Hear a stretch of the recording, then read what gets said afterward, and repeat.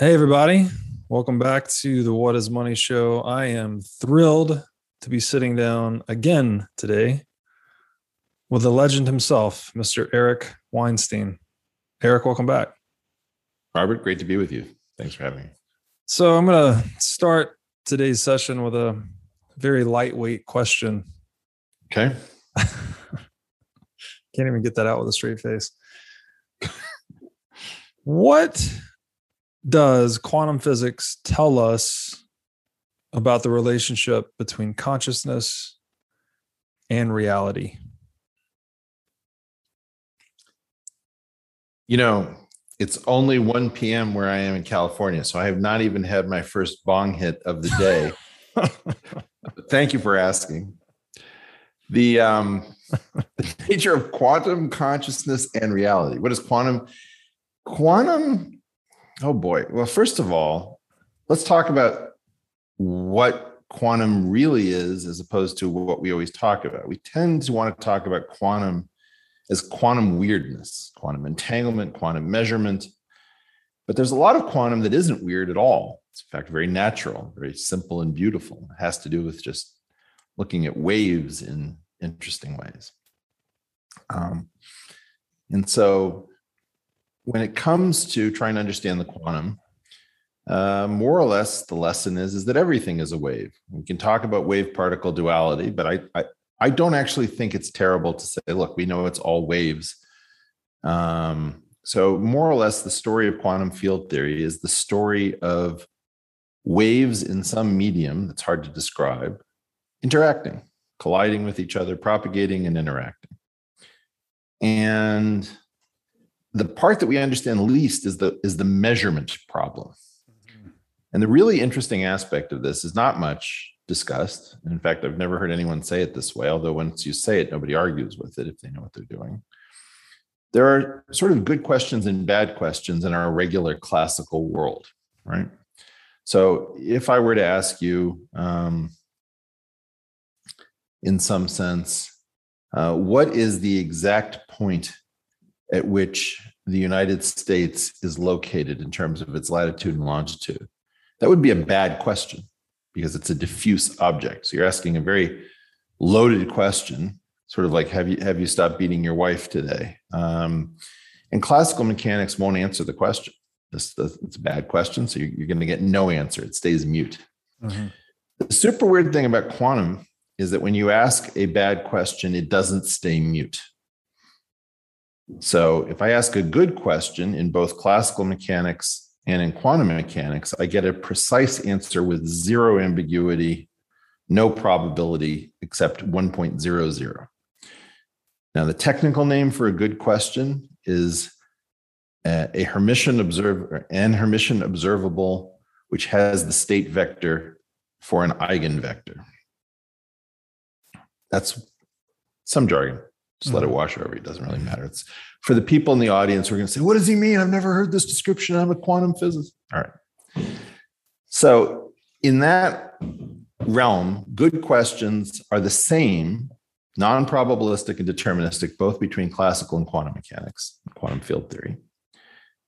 But if you ask a bad question, it has the form of a multiple choice question. So it says, is this true or that true or the other thing true? And if your answer isn't anywhere, right? So for example, are the members of the Beatles named George, Paul, John, or Ringo? Those are your answers, and there's no all of the above or relevant names. Then, like in that situation, there would be a 1/4 probability that the answer would be Ringo, and all of the members of the band would turn into Ringo. Or 1/4 0.25 probability that it's John, and suddenly everybody's got circular glasses. That's a weird thing. So we call that a superposition, where the idea is that the multiple choice answers, which we call eigenstates of the observable, which is the question. So we call the question a Hermitian observable. The possible answers are the eigenstates, and the truth of the system would be the state. So a good question has the truth, the state, for one of its answers, i.e. an eigenstate. that willingness, that solicitous nature of quantum theory, that it is willing to put up with lousy questions and give actual answers and then cause the world to become compliant with the bad list of answers, is where most of the quantum interest is. But that's not really what most of quantum mechanics is. It's really about rules for wave propagation. So now we get to the next thing about consciousness. There is a question about whether or not the brain generates the mind entirely. The brain is something that, when we do an autopsy, we see an organ. When we have an injury, like in the famous case of Phineas Gage, we can tell that when that organ gets injured, there are cognitive shifts. So we've sort of deduced that the brain is the seat of consciousness. Now, keep in mind, there's a second brain in your gut where there's an enormous number of neurons. We don't know whether it experiences some form of consciousness, where it's like, why did we go to In-N-Out when you knew we were stuffed? I don't know if it does that. But in any event, the brain appears to generate the mind much the way your Apple computer appears to generate an operating system, even though that operating system is sort of a logical construct floating above the actual physical hardware. And one question is, does that probabilistic nature of quantum theory afford something miraculous, like free will, like a deity having the ability to interfere with things? Is that a backdoor to the API where something can actually assert itself?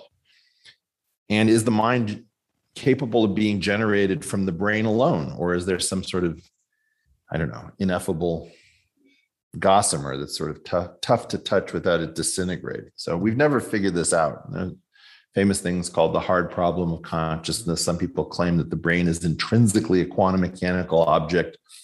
Others have claimed that the nose is a quantum mechanical object. So the search for quantum mechanical biology, that is biology that cannot be accomplished through classical means, is kind of an interesting, weird topic. But that's my first impression, only drinking a little bit of coffee, on consciousness, quantum, and human goodness.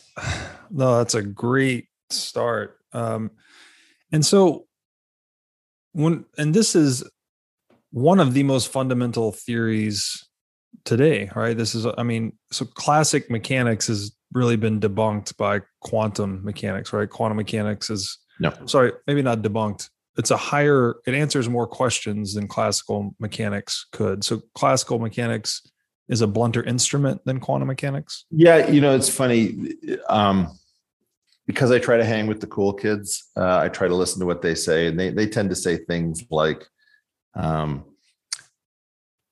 might say classical mechanics is an effective theory for a more fundamental underlying theory. So you recover it in a limit.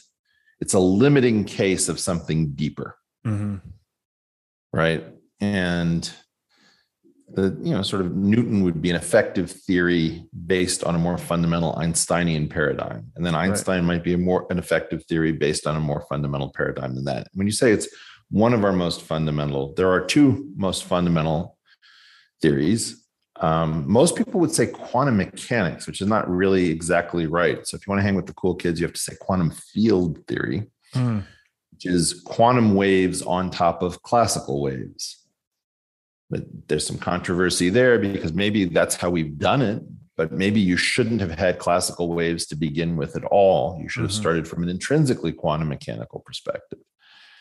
And by this point, we've chased all reasonable people out of the room because they feel dumb and small. And this is terrible because you're entitled to know what is known about reality at its most fundamental level. And just the way you have, even Steve Jobs had no exact idea how an Apple computer worked. It's too complex. There's too many people involved. And he was making Apple computers. I would say that there are very few people who can understand what quantum field theory means, in part because it has some of the world's worst pedagogy, or at least did historically. And we are getting better at teaching it. But really, up until the 1980s, I would say, quantum field theory didn't look like a beautiful unified structure. It looked like a grab bag of different tricks that were invoked at random. to me anyway. Mm-hmm. And then a small number of people, Michael Atiyah, Ed Witten, Dan Quillen, Graham Siegel, more or less figured out, a few others, that this was all natural, that this grab bag of tricks actually had a unified description. And that, more bizarre still, just the way you may have initially developed the calculus in order to understand the motion of planets or galaxies or who knows in the night sky, it turns out quantum field theory really isn't about physics. It's a structure that is used by physics. It was developed in physics departments. Nobody else had the foresight to see that the structure was necessary. But you imagine that somebody's only seen calculus to describe physics, and then they suddenly see that an accountant is using it to optimize a client's profitability for unit of risk undertaken. And then you're thinking, wow, that looks like physics. No, the point is that the math that is found first in physics looks shocking when applied to other things, but it very often applies much more generally. This was a point raised by Paul Dirac, I think, in his luncheon speech when he was receiving the Nobel Prize along with Schrodinger. Yeah. So what I'm getting at here, I think, is that quantum mechanics, and so we had this classical mechanics view of reality that was atomized, the billiard balls, clockwork universe. Right. For every action, there's equal and opposite reaction, et cetera, the Newtonian model. But quantum mechanics at a higher resolution basically says that these, what we've been calling particles, are really just wave interactions. Is that correct? So, yeah, again, we're going to get into part of the problem. Let me just tell you, let me let your listeners who aren't physics math people in on a little secret. Whenever you try talking to the public, you have two voices in your ear. One in the public that says, can't you just speak simply and plainly and make sense? And your colleagues who sit around saying, you forgot to dot an I, you didn't cross that T. And you really need to tell your colleagues to screw off. But it's very hard because they're looking for every opportunity just to zing you. So in part, I'm going to try to bridge that gap in favor of your audience. But just keep in mind that in part, I have to sort of think, oh, he just said quantum mechanics. So I have to correct him and say quantum field theory or this, that, and the other thing. Right. Okay. Yes. Quantum field theory. So let's just say the quantum in order to sidestep the issue. Fair. If you think about what is called a soliton, it's a very good example of a concentrated wave. This was discovered initially by somebody on horseback looking at a wave in a narrow channel of water by the side of the road. And I think he rode for half a mile or a mile, and there was this wave that was in shallow water that didn't dissipate. So if you pulled back far enough, you could be forgiven from saying, okay, there's some dot that's moving along a water channel, and I don't even see it as a wave. I can see it as sort of a point-wise disturbance. So that concept sort of shows you that a wave can look a whole lot like a particle. Right? You can have a wave that doesn't spread out. And I think that more or less, I don't really think about particles at all. I think about waves that are highly concentrated. And when I need the concept of a particle, I imagine, okay, I've got a tiny little disturbance in some medium that's highly concentrated, and it's effectively zero everywhere and non-zero and peaked in one small location. Think about I don't know. If you look at a bell-shaped curve for a very concentrated distribution of traits, you'll notice that you can adjust the variance of that bell, the width effectively of most of the mass of that bell, so that it can be as concentrated as you like. And in some limit, there's something called a Dirac delta function, which is sort of the infinite limit of a series of narrowing bell-shaped curves where the bell becomes more and more peaked and it falls off ever more drastically. So in part, that's kind of our concept of a particle, is that we're thinking about it in terms of a very steeply concentrated bell-shaped distribution. Got it. And the distributions themselves are probability distributions? No, you recover probability distributions from them. Mm-hmm. So in other words, weirdly, the complex numbers that you were tortured with in high school make an appearance, and the waves are waves that have a complex number sort of aspect to them. But then you don't use the complex numbers so much to create. So in other words, the waves that are actually propagating are generating probability distributions which have less information than the original wave functions. Okay. So it looks pretty similar. We all get confused from time to time about this, but the waves and the probability distributions are tightly related, but not exactly the same. And the complex numbers are probably the most obvious difference between them. Okay. And so one of the most mysterious things about this general rubric of quantum we're using is that reality actually changes shape based on the way we look at it. And maybe this is in relationship to the wave particle duality of light. And so my general question here is, you referred earlier to this logical construct of the operating system sitting on top of the Apple computer. And there's been some theory put forth. I'm reflecting here on the book, The Case Against Reality by Hoffman, where he's positing that consciousness is like an interface. Like what we think is real, like we're observing objective reality, we're actually seeing some biological interface. So is it possible that we are seeing some biologically generated logical construct of reality versus reality itself when we're performing these observations? Well, boy, so you're dragging this guy Hoffman in, and I've heard him on a few podcasts, and he and I have never run into each other. He comes out of a sort of a weird school, one of the UCs. I think it's UC Riverside or Irvine. I can't remember which. Maybe there's a guy named Duncan Luce. Can't remember exactly. But they get pretty crazily mathematical and psychological out there. And the question is always, are they bullshitting or are they on to something? Mm-hmm.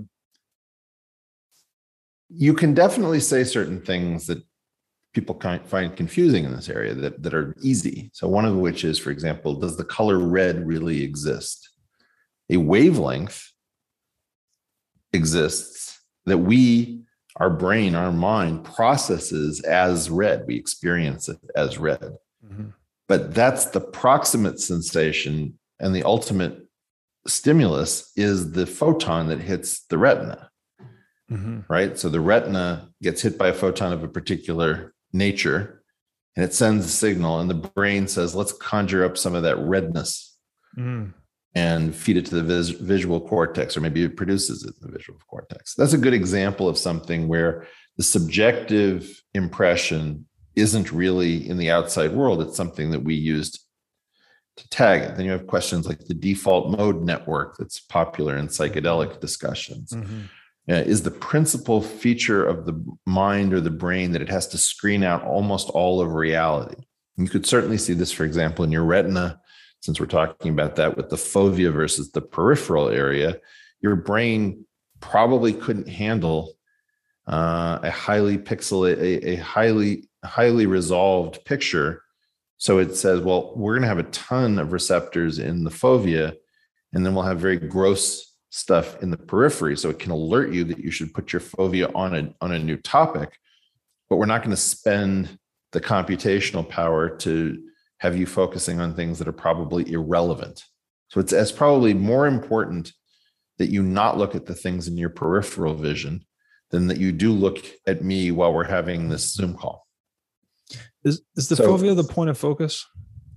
Yeah, effectively. Okay. I mean, it's the point of it. It's the focus of attention, because the word focus is overloaded, maybe more than one thing.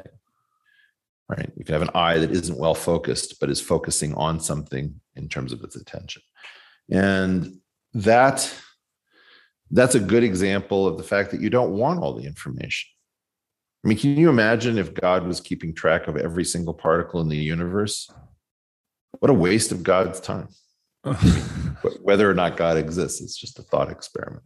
So mostly you want things to run on their own, and you have a tiny amount of attention, and you want to be able to place it in places that matter.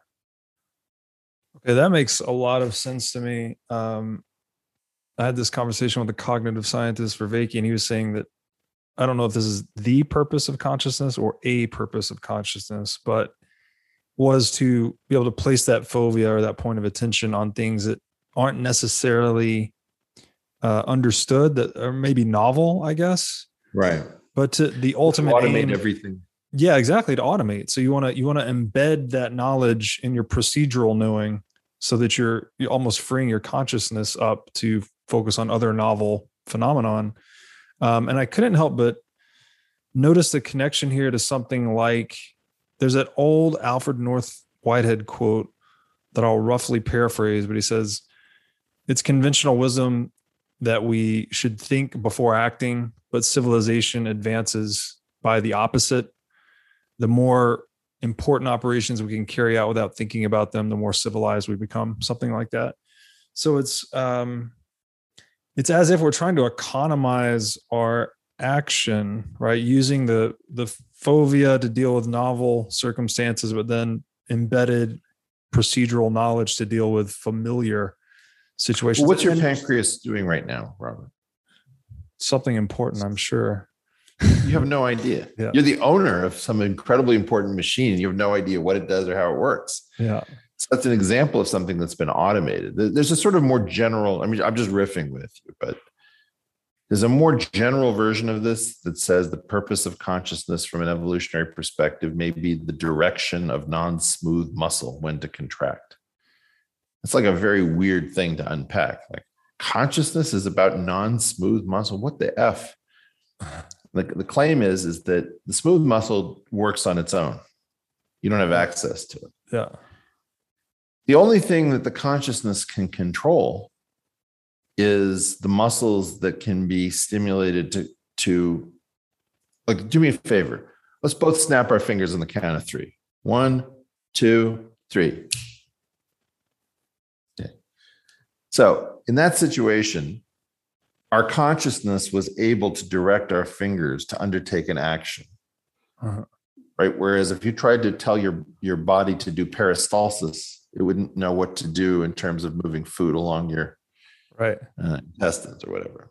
And that's an argument that consciousness can't be for anything that it can't direct. And all it can direct is non-smooth muscle, whether it's a smile, a wiggling of the ears, moving your eyes subtly.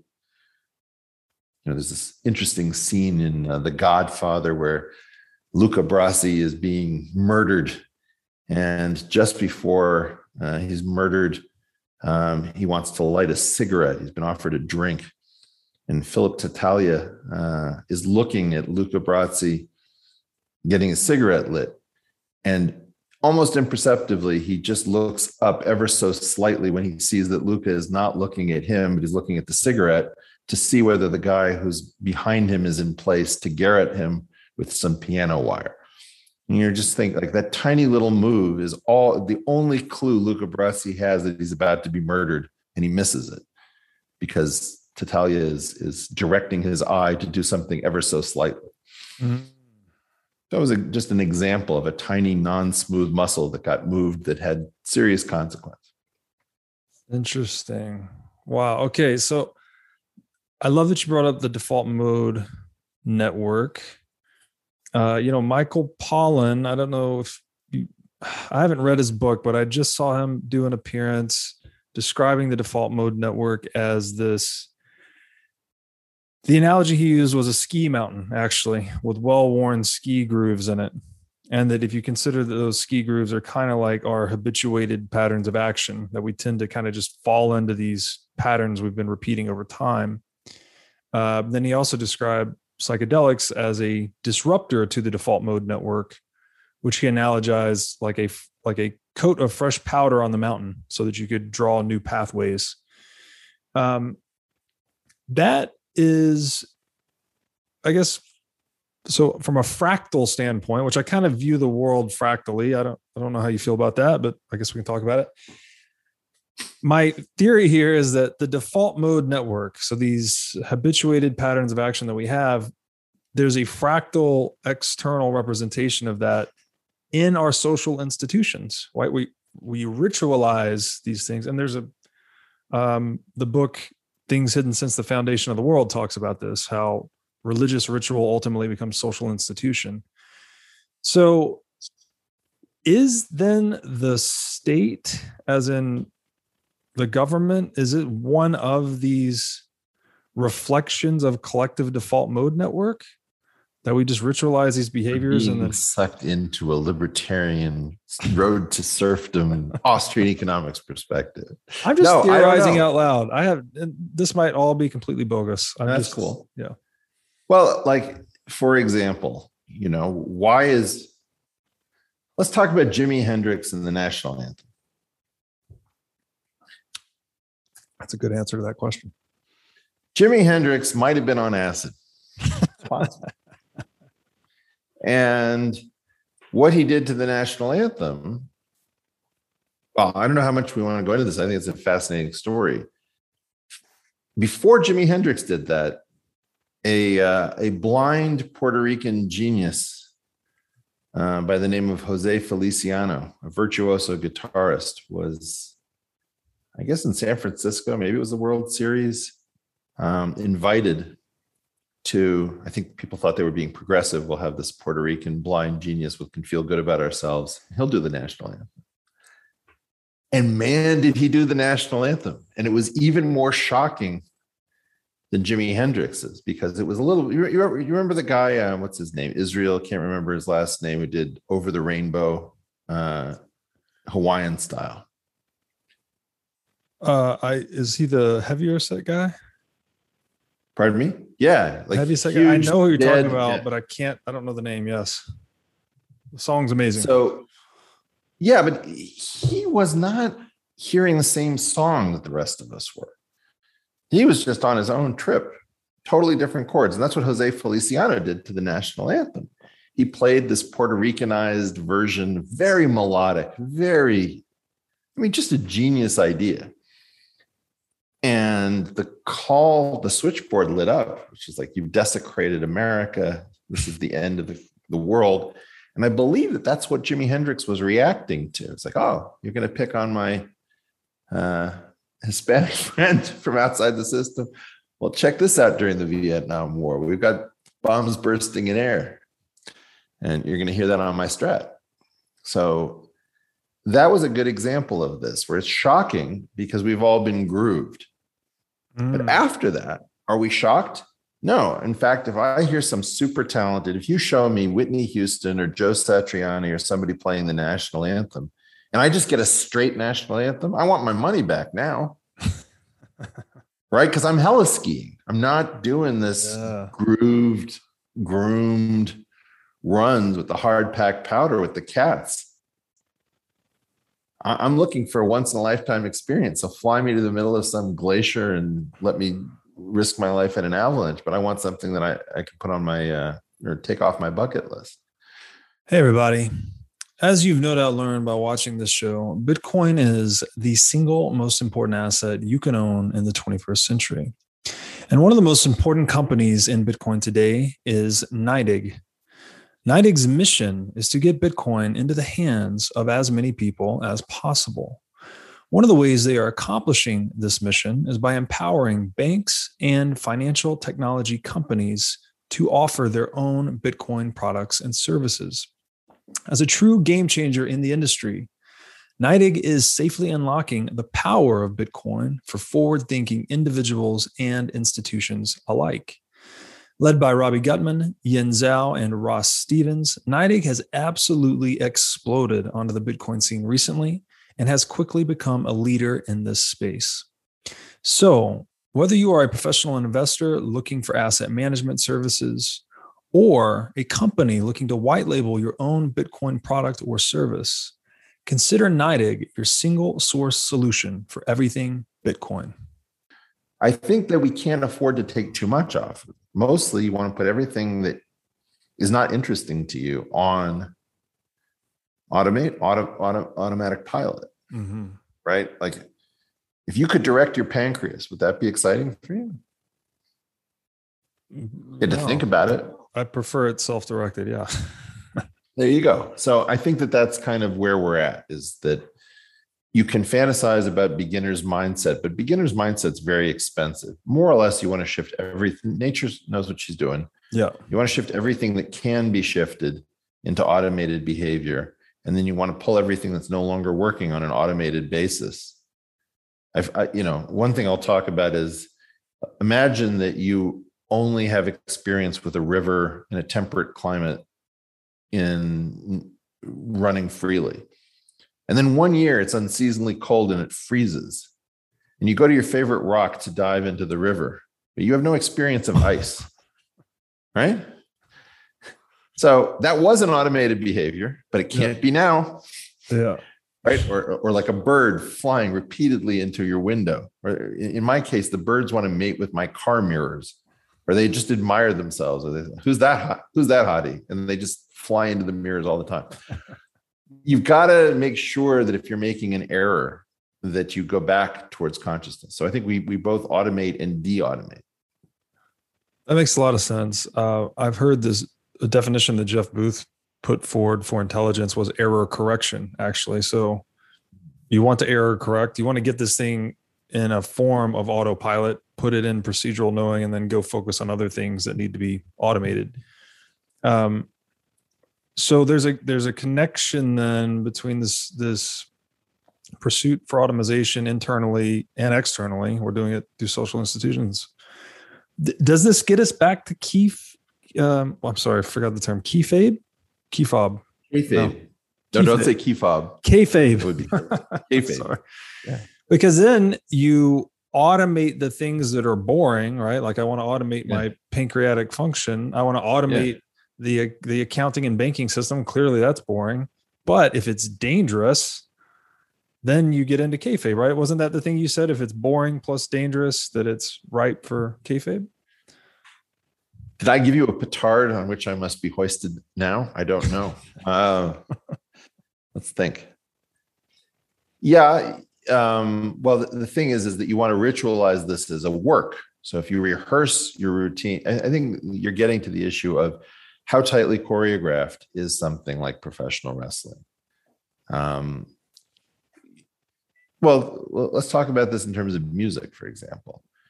When you hear a solo, is it improvised the way Jimi Hendrix would improvise it? Because he would never play the same thing twice. So, yeah, I think that's fair. Jimmy Page wouldn't play it. So all these guys came out of a blues tradition. Now, my friend Rick Beato has changed my thinking about music. And his point is that popular music moved away from blues and everything went towards being tightly choreographed and performed. And I think one of the things you see with people your age, closer in age to you than me, but even younger than you, is that they're very focused on getting 30 perfect seconds of behavior for Instagram or TikTok or whatever it is. Right. And they rehearsed it to fairly well. And so they're very comfortable with fake. And in my time, people didn't used to talk about fake quite so openly. Like I was just on a call with in one of these audio apps with Tiffany Haddish. I don't know how to pronounce her last name exactly. And she was talking about, she's like, anybody else need to take their eyebrows off or eyelashes off? Sorry, eyelashes, not eyebrows. And I thought that was a little strange to talk about one's false eyelashes. I don't think it's as strange for younger people who are sort of used to the idea of being authentic means owning your kayfabe. Like my generation would still pretend, the slogan for maybe it's real, maybe it's Maybelline. Yeah, right. Yeah. Somebody now would say, look, I just had my breasts enlarged. What do you think? I think that's a really strange thing to do. Wasn't the whole point to fool me? Yeah. Unclear. So I think that there is this aspect about real upon fake that we're getting into, and constantly playing with the fourth wall is something, obviously, like Pirandello, what was it? 5 characters in search of an author, or 7 characters, forgot the number of characters, or any one of these things where the fourth wall was in play in the theater in an earlier era. I think that that's left a pretty powerful legacy. Gonzo, for example, would be a breaking of the objectivity, where the journalist would say, I couldn't handle the situation, so I popped some pills and mainline some H into my arm so I could hear him more clearly. You're thinking, like, what are you telling me? That's very strange. We can't keep the contrivances. We're ever more dependent upon them. And so we start to accept that fake is real. Yeah. Well, what came to mind here was the idea of marketing or advertising. They say that it doesn't even matter. I think this came up maybe in the video I saw that someone did on Kayfabe about you, where they're saying that in advertising, it doesn't matter necessarily that you see the guy drinking the beer and there's all beautiful women around and everyone's having a good time. Like, the consumer knows it's BS. It's not like you pick up a Michelob Ultra and all of a sudden beautiful women appear, but it hacks you at a deeper level almost. Just you do and you don't. Yes. So the problem is that the fiction of the unified mind. I've often said that, for example, I believe that male sexuality is akin to owning how do I put this? Let's imagine that you think of your sexuality as a child, that you have a 3-year-old that falls for everything. That's about right. Yeah. Right. Okay.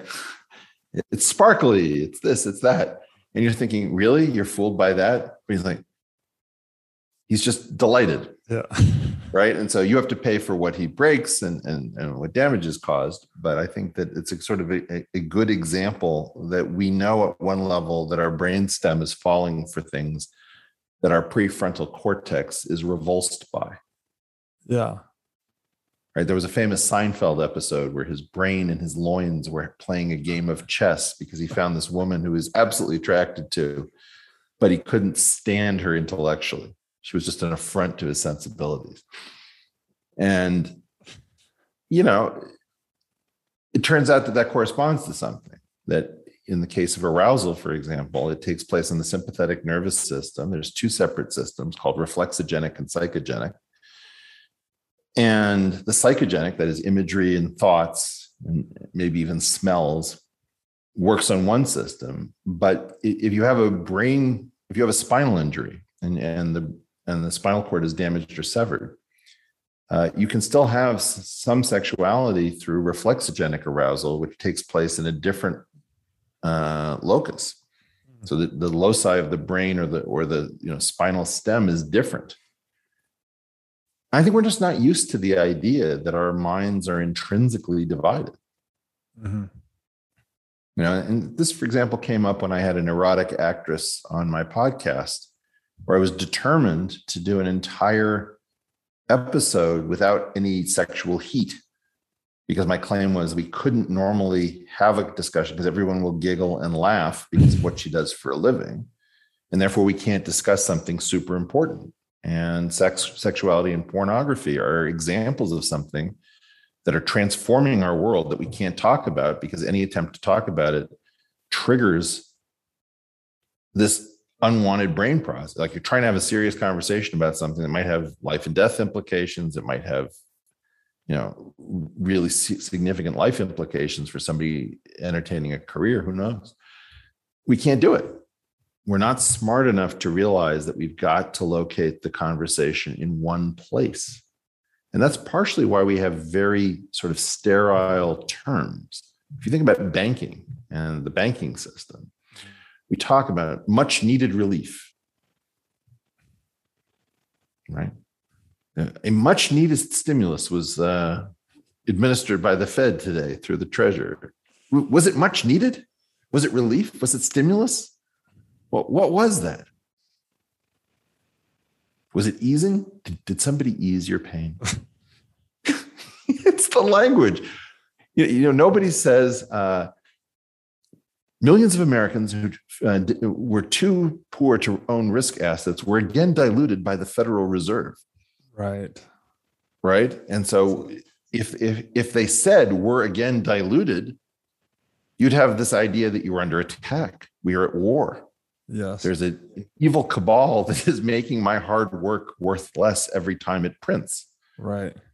But instead, we have this group of druids who know slightly more math than other people, but much less than mathematicians, using this prettified language so that our limbic system we don't show up at their econ departments with pitchforks and torches telling them we mean business. And that's fascinating.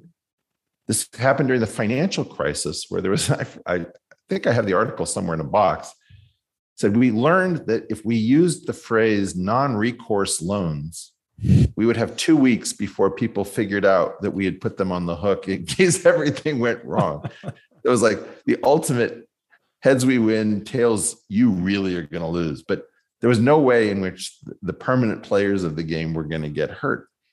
Non-recourse loan sounds so boring. You don't even want to focus on it. What's a non-recourse? I don't know, some kind of a loan. I guess it's a loan with less recourse. You did what? You signed me up for what? It's such an affront to the mind.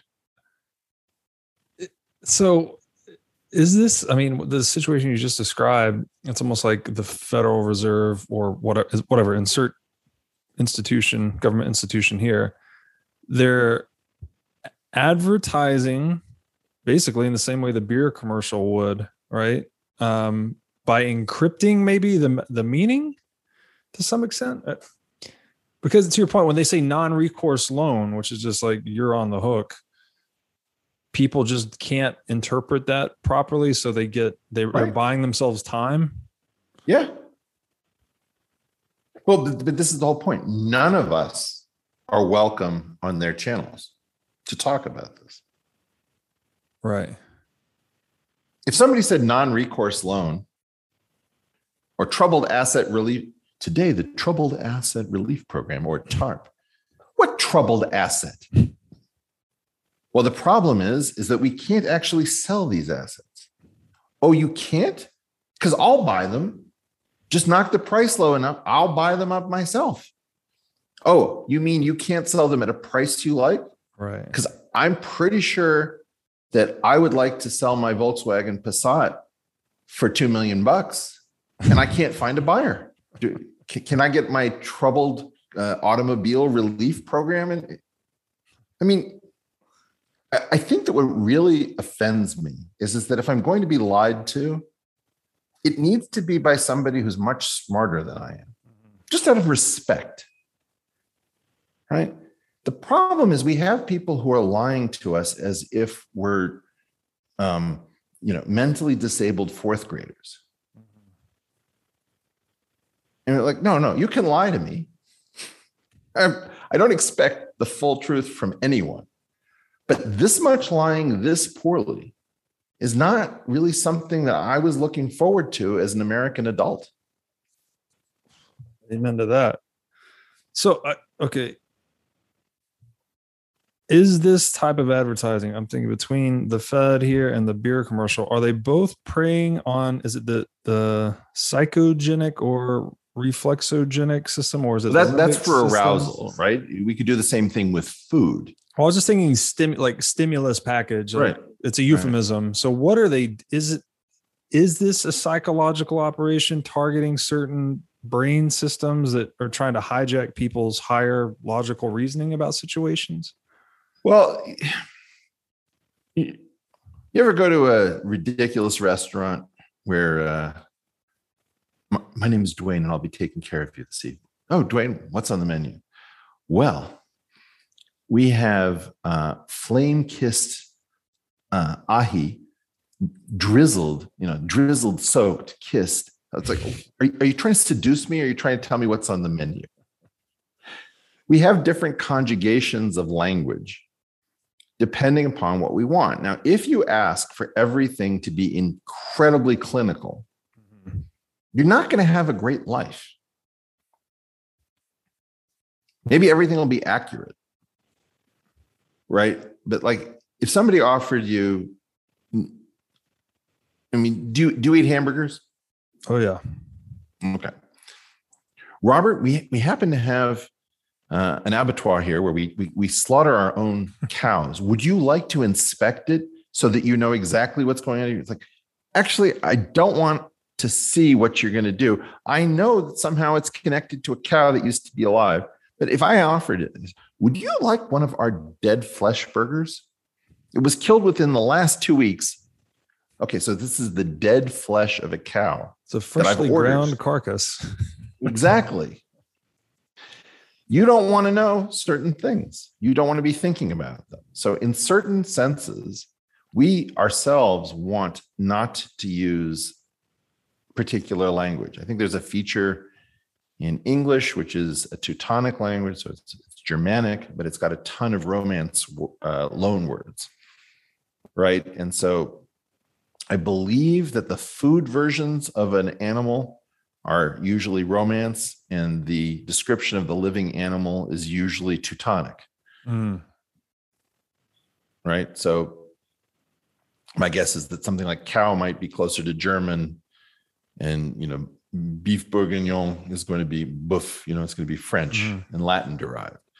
So we maintain different words for the same things depending upon whether we want to visualize. Philip, what's his name? Jeez. Can't even remember the architect's name. It's on the tip of my brain. Who did Glass House. I think it's in Connecticut. The house where you can see every bit of the house from every other part of the house, I think, except for the bathroom. And I don't think that's a very safe way to architect a mind. You don't want a mind that can see every bit of itself from every other part of itself. On the other hand, when you want to inspect something, you want visibility. And when you want to not inspect something, you want opacity. And whether somebody else is regulating your visibility or opacity, and whether it's for your benefit or your detriment, gets into the trust issues that we're talking about. But I don't want you to think that your brain wants to know everything. It really doesn't. It just wants to be lied to or misinformed or spun or advertised to in ways that it finds comfortable. Like I found it very strange in Silicon Valley. People would say, pitch me, bro. You're thinking, pitch me? Like lie to me or spin me?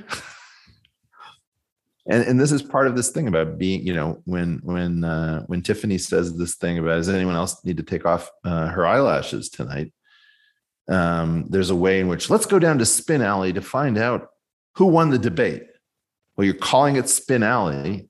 This is the point of view of the smart mark. The mark who is supposed to be not in on things, but is in on things, being catered to as if they are in on things.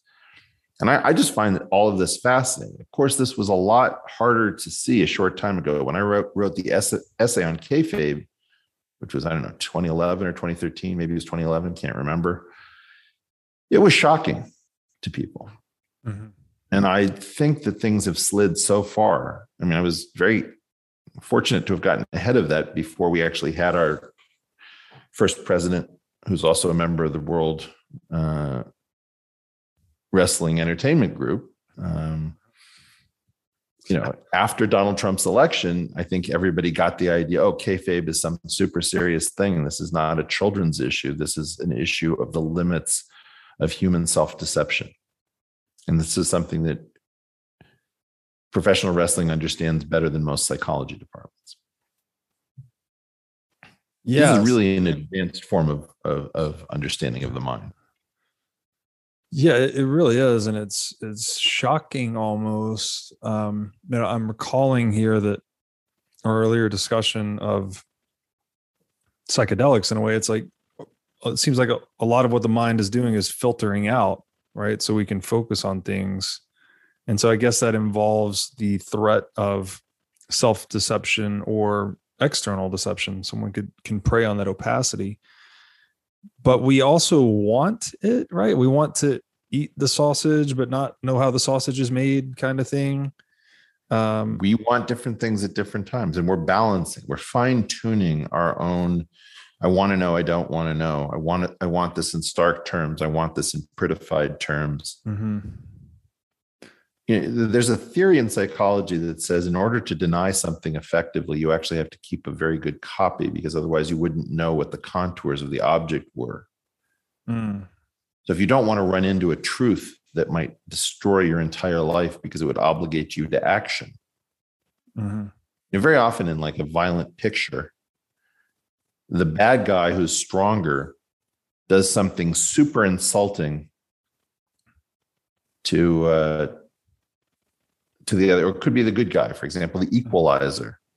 Denzel Washington keeps offering people opportunities to escape their fate, which they don't take. Mm-hmm. Because they make a decision that it would be too humiliating. At some point he kills somebody over $9,800. And his point is, you're about to die in the next 30 seconds because you didn't want to pay $9,800. Well, so another, an example of Seinfeld came up in my mind too, is that episode where George is commingling, his sexual partner and his eating habits. He's like eating the sandwich. I don't know if you ever saw that one. Yeah, I think, didn't he want sports as well? He wanted to watch sports, have sex, and eat a sandwich at the same time. Yeah. And it's kind of like that circuitry, right? That same circuitry that we want to eat, that is our appetite for food, is also the appetite for lust and these other things. So I don't think so. I think those things are tagged differently. Okay. So, for example, I've often said that air hunger is one of the few things that has a priority interrupt above sexuality. Right? For men, sexuality was such a rare thing to come by that nature determined that you should risk death for a single opportunity to advance your genes. And you see this in like sexual cannibalism in arachnids and in mantids, where the males have to risk death in order to advance. And they don't always die. The female doesn't always eat her mate. But if she does, she stimulates the mate to copulate maximally vigorously, because there's never going to, if your head is bitten off, there's going to be no second chance. That's right. And so you have all these really exotic strategies in which you're trying to figure out, well, if these two, if food and thirst came in conflict, what would you do? Or if thirst and safety, like crocodiles inhabit a very narrow band of water right next to the edge, and animals have to drink if they want to survive. And they know that the crocodiles are there, but are you thirsty enough to want to risk having your head bitten off in a death roll? You can get thirsty enough where you say, F it. Anything is better than this. I'll take that risk. So I think that nature tags all of these things differently so that she can prioritize, and those priorities shift. Right. And they shift toward what? Ultimately genetic preservation and reproduction? Let's imagine that you were incredibly dehydrated. Dehydrated is an ultimate condition. Thirst is a proximate. Yeah. So thirst can be reset when dehydration is remediated, right? So you're not as thirsty after you've had a few sips. So you could imagine if there were a lot of crocodiles and you managed to get the first few sips, that you would prefer to keep drinking, but it's not worth it. Mm-hmm. So that priority changes almost instantaneously. Mm-hmm. Yeah, this is like the marginal value in economics, right? We're shifting things up and down that hierarchy. Exactly. And you see this with, infants in the wild are targets of predators, and mothers. I mean, look, maternal love is one of the most violent forces in the known universe. You see all sorts of animals do desperate things to save their children, their offspring. On the other hand, you also watch when an animal realizes that there is no chance, that the predators that have descended upon the offspring cannot be beaten. And you watch a parent walk away to try to breed in another cycle. Like, I'm going to give up. It's not worth it. They don't, your mother may love you more than anything else in the world. She may be willing to kill for you and risk her own life. But at some point, if she's still got more gas in the tank, okay, well, I guess we'll try again next season. Yeah. Which makes all the sense in the world when evaluated through a genetic perspective, right? Those genes are basically telling the vehicle to go try again somewhere else. Well, but this is the thing. Who wants to actually explore all these questions? Like, once you have a couple of kids and they say, okay, hypothetically, mom and dad, if I were in a situation in which this, and my sibling was in a different situation, what would you do? And your attitude should be, none of your damn business. We'll probably never cross that bridge. And I'll come up with something brilliant so we'll never face it. So you lie to your children because you don't know the answer. And to answer the question is itself destructive. Yeah, agreed. That so interesting. So how then, it's like we have to, and this maybe plays into the useful fictions that we have to have as humans as well, right? Like, government, language, money, these things are all useful fictions in a way. So we have to deceive ourselves to some extent to organize ourselves, to economize our action, to economize our conscious bandwidth. If we just opened it up, then there's too much. So how do we balance that need to deceive ourselves and others to some extent, or use useful fictions with the risk of actual self-deception, which I guess would get into risk? We have to self-deceive. Bob Trivers wrote a book about this called The Folly of Fools, where if you don't have self-deception, you're toast. I mean, look, I think I have something like 10,000 days left in my life. How many do you have left in yours? I mean, who knows? Well, you could calculate it. Yeah. You could call up your insurance company, figure out where you are in the life tables, right? Yeah. And then you could have some variance, and you have a pretty good idea of how many days you have left. Yeah. Very few people calculate it. Yeah, I have not done the math. That allows you to get up every morning. You screwed up yesterday. Yesterday was a waste. Figure out what percentage of your remaining life yesterday was. It'll depress you. This way, you have an infinite series of tomorrows until someday you realize, oh, that's not true. Yeah, self-deception is incredibly important.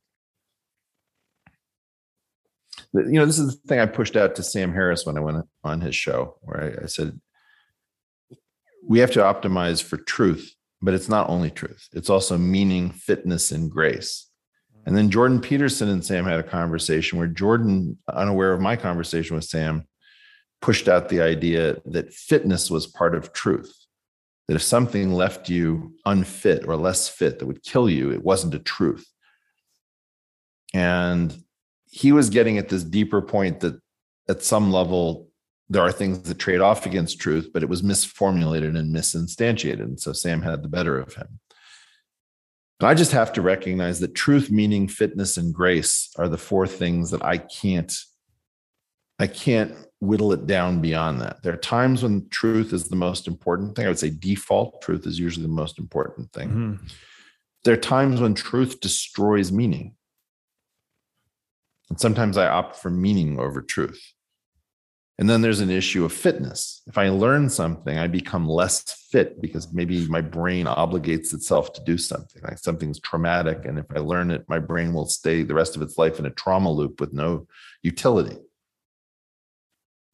And lastly, there's a question about grace, which is, do I want to become a horrible person? Even if I could become more fit, more truthful, and have more meaning in my life, I might decide that I would become a monster. And so there's certain ways in which grace is actually an important feature. So this is a very interesting rabbit hole. How do you define meaning? What is the meaning of meaning? Talk about getting. You're missing one meaning. What is So I have this line. Some people make fun of me because I'll have these conversations with rabbis and wise elders in the science world. They say, "Well, Eric, what's the meaning of life?" And I said, so far as I can get it, the meaning of life is the struggle to impart meaning to meaning. Okay. Now, what is each? So the meaning of life is the first instance of the word. Then it's the struggle to impart meaning to meaning. So the last meaning is the proximate sense of meaning. Our brain has a sense that something momentous is happening. Mm-hmm. Like the birth of a child. We have a feeling of meaning. That's a proximate sense that our brain can tag anything with. I'm sure that there are certain drugs you can take in which everything becomes highly meaningful. Mm-hmm. And it's not because everything is meaningful. It's because that tag is somehow loosened up. Mm-hmm. I love you, man. No, Robert, you're not. I love you. You. Yeah. You've had that conversation with a drunk person or a stoned person. You may be that drunk or stoned person. Okay. So then you're trying to impart meaning to meaning. Well, it happened that when I took that drug and I felt that I was one with the universe, that was kind of not really right. But when I had the birth of a child, that was meaningful. I was perpetuating the species. I was leaving a copy of myself because I will die and this thing will also die, but leave a thing that will leave a thing that will leave a thing. And maybe the idea is that perpetuation is a part of actual meaning. And you could also take the attitude and say, actually, that's not good enough. So Agnes Collard, for example, says that meaning has to ground out in this life and can't be infinitely deferred. Mm-hmm. Interesting perspective. We can talk about the structure of it. And then you're talking about the meaning of life isn't either of those two meanings in my little aphorism. It's the struggle. And why is there a struggle? It's because if you actually claim that there's no meaning to life, so you go back to Shakespeare and sound and fury signifying nothing, then you've failed because you're no longer struggling. That's stated with confidence, that life is but a poor player who struts and frets upon the stage, or whatever that quote is. That is not success. Or if you say, you know what the meaning of life is? It's Jesus. Well, now you've arrived. You're not struggling anymore. You've just found that you can put the meaning of life onto a word you call Jesus, and you've now opted out. Mm-hmm. So the struggle to impart meaning to meaning is to keep the ultimate version of meaning, like doing something good or something intrinsically beautiful and transcendent or whatever, tied to the feeling of transcendence. And those things you have to be struggled with to be kept together. Mm-hmm. So, yeah, I think that there's three different concepts of meaning here. And ultimately, you need struggle between them, because otherwise you'd reach an answer. And then what would you do? What would you do beyond that? Right. You've already found the meaning of life. So I guess you watch reruns of Gilligan's Island.